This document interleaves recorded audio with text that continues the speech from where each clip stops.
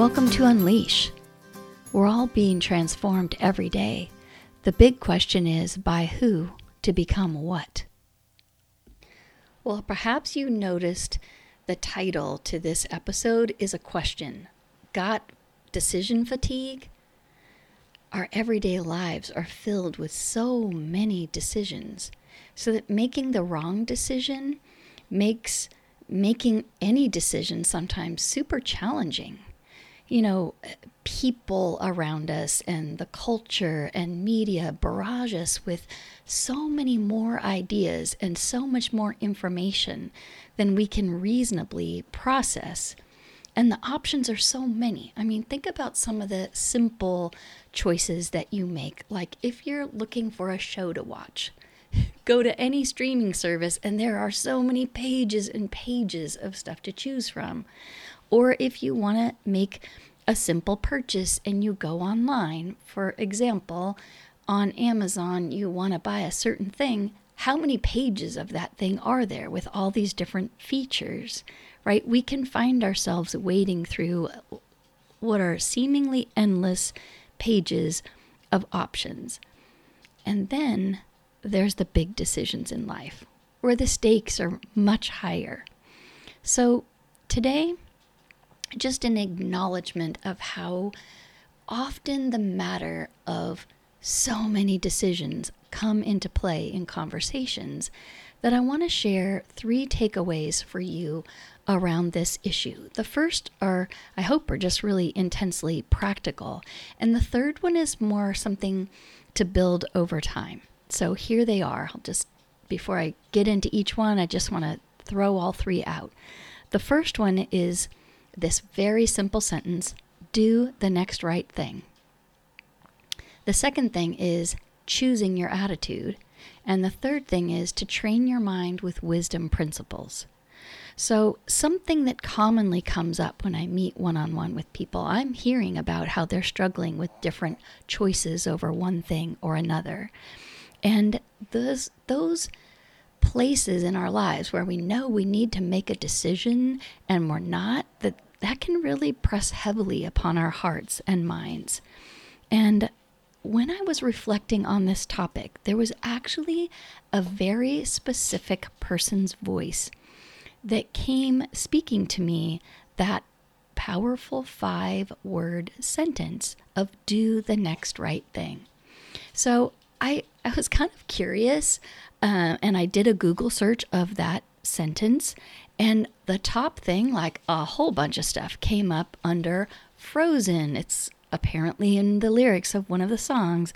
I saw the movie once. I don't know the song, but apparently it's pretty popular. I also noticed that there was a book that was published in 2019 of that title. And the other thing that I found is that some articles about how Carl Jung, in some letters to individuals, he was giving advice for them. And he didn't, at least in the excerpts I saw, he didn't use exactly these words, but he was saying basically that same thing. So, but the voice that came to my head where I first heard this sentence said, was something when I was a young mom and I was listening to an older woman who I think was in her 70s at that time. I don't remember all the words that she spoke that day, but as I sat in that auditorium, there were a few things that she said that made a massive impression on me. She shared some powerful truths that I didn't realize I needed to hear. She had lived through many really severe circumstances, lots of trials and difficulty and losses and grief and transition. But she spoke in a very calm, measured, just quiet manner with such conviction that I just found my ears hanging on her every word. I mean, my mind was open and my heart was receptive, and I just was hungry to learn from the life lessons that she shared in that 40-ish minute talk. She wasn't super animated, and she did have a sense of humor, but it was very sort of understated kind of wit. But her counsel was really honest and direct and straightforward, and it was practical. And nothing that she said was unkind, although she really didn't mince words. She was just super direct. And in case you're curious, her name is Elisabeth Elliot.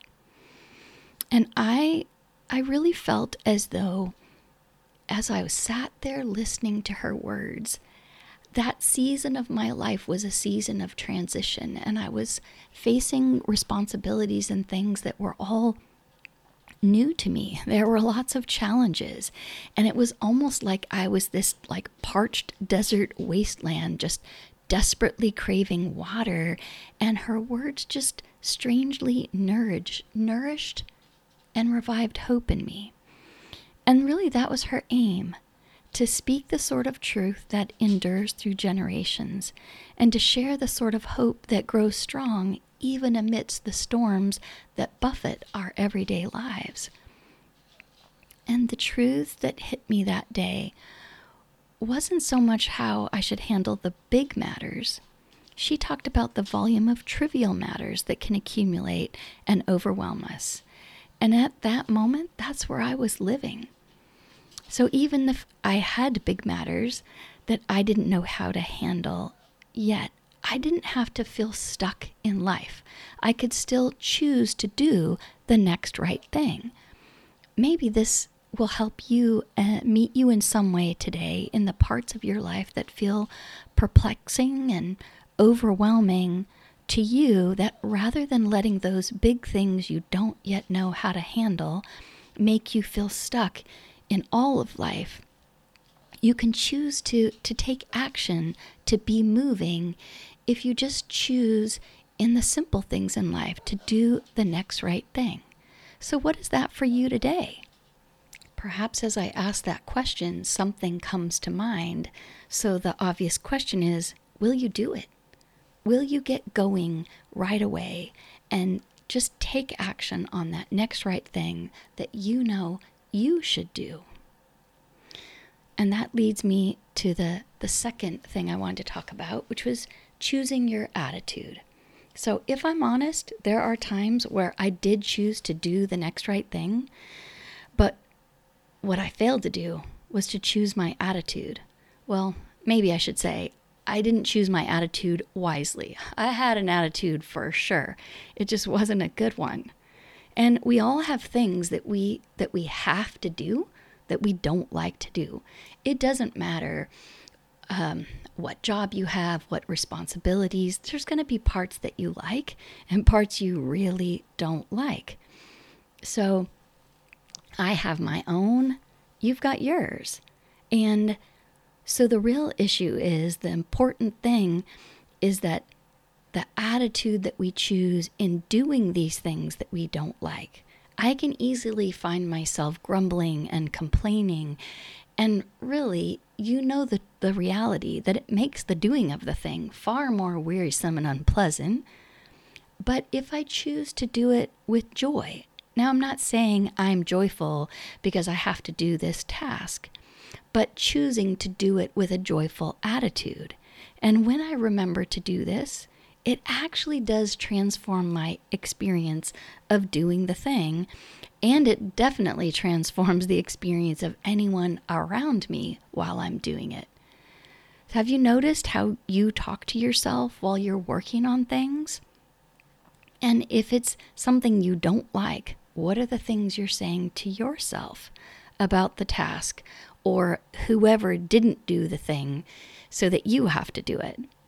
Perhaps you're complaining about them, maybe criticizing others, or just, choosing thoughts, or, rehearsing the choice words you would say to them.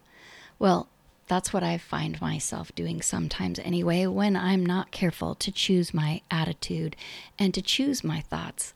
It can get ugly, really ugly. So we don't always get to choose the tasks before us that need doing. But we always do have an opportunity to choose our attitude and how we think about what needs to be done. Maybe I can give you a simple example. Maybe this sounds dumb, but we'll just start with a toilet. Okay. Every home's got at least one. Maybe you have several. Whatever. They all need to be cleaned. That's not one of my favorite jobs. And have I grumbled through cleaning it? Have I complained about other people that made messes? Because I never make a mess, right? So I can choose to do it as drudgery, or I can choose to do it with a sense of joyful delight, like taking pride, doing a good job, doing it well, thinking about how great it'll be when it's clean, how hopefully it will bless others if they notice it. And I can honestly say that how I speak to myself about a task during the task, it is something I have learned to choose, and there's great wisdom in choosing, because really it can lighten my load so much and make the task actually even pleasant when I choose to think pleasant thoughts and set about it with joy. So that leads me to the third thing, which is about training your mind with wisdom principles. There's a proverb. It has been translated in a number of different ways, but this is a translation that I found very helpful. Proverbs 23:7, which says, "As a man thinks, so he is." There's another translation that says, "As a man thinks within himself, so he is." And we can consider like a couple of meanings, because it's saying both what we think on continually shapes who we become, and our thinking patterns also direct how we live and make decisions. So at the very beginning of the show, we talked about how life can be so full of so many decisions that it can be a wearying. We can choose to do the next right thing and choose our attitude in doing that thing. But what about in the actual making of decisions that can be more challenging? The natural thinking patterns around decisions that I emerged from childhood with into teens and adulthood was very fear-driven. Even though I love to pursue logic and accumulate information, actually, I will exhaust myself sometimes trying to search out all the details of the various options, really seeking to make an intelligent decision.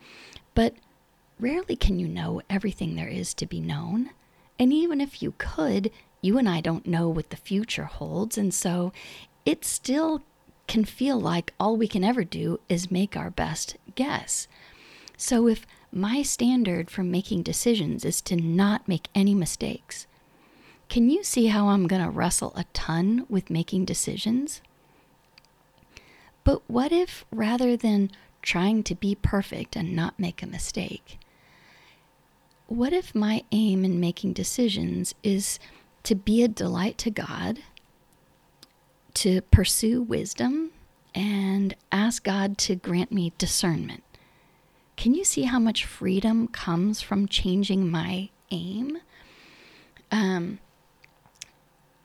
Another example maybe is helpful that comes from like maybe a decade ago.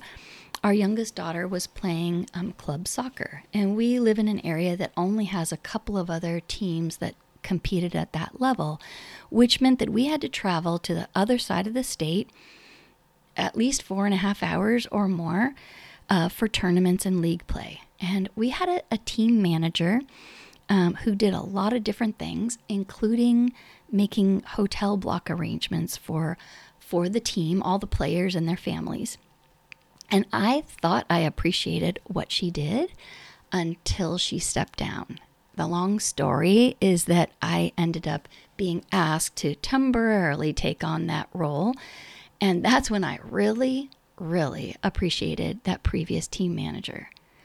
Because for me, I felt the weight of this huge responsibility of making decisions for where the whole team would stay. What was it going to cost? Did it include a full hot breakfast? Was it in a safe area? How far was it from the field? I mean, there were so many considerations to take into account. And of course, it's not possible for me to make a decision that was going to please everyone on the team. which was another struggle. So I found myself searching exhaustively online for the right hotel, which in a huge metropolitan area means like hours and hours of searching. I mean, honestly, because of my own natural fear of making a poor decision and making all the family suffer because of my choice, I spent a ridiculous amount of time early on trying to find the optimal place to meet everyone's expectations. Maybe you've never been responsible for travel for 18 families, but what have you been responsible for deciding and choosing that feels weighty to you? We've all got things that press heavily upon us, and making decisions is part of our lives.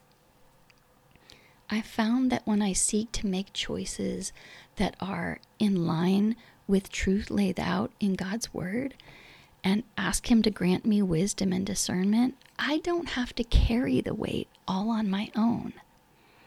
And really, the biggest question I hope you would ask is, when I do this, does it change how I live with the outcome of my choices? And I would emphatically say yes, because I realize I'm not in it alone and I'm never going to be perfect. So if I can work with joy, with diligence, and do the next thing, right, I can make choices and not worry that there was a different, better, other decision. I can just make a new choice if I have the opportunity, right? But that isn't a way for me not to be under the load of the decisions that I make. So if you're anything like me and you tend naturally to think about making decisions in terms of you got to gather all the information, and maybe you worry that you won't make the right choice or have all the information. Perhaps you're dealing with a type of decision fatigue that I've experienced myself that is honestly rooted in fear. Fear of making a mistake, fear that somehow I'll make a choice that brings suffering or regret or loss. And it's my aim not to live any longer in that way of fear, but by practice, by intention, by training my mind with wisdom, by choosing to do the next right thing and choosing a right attitude and speaking the right words to myself while I do the thing. And of course, praying for discernment. That in doing those things, I'm learning to live with more joy in the face of the many decisions that are before me, and I hope you will too. So, until next time.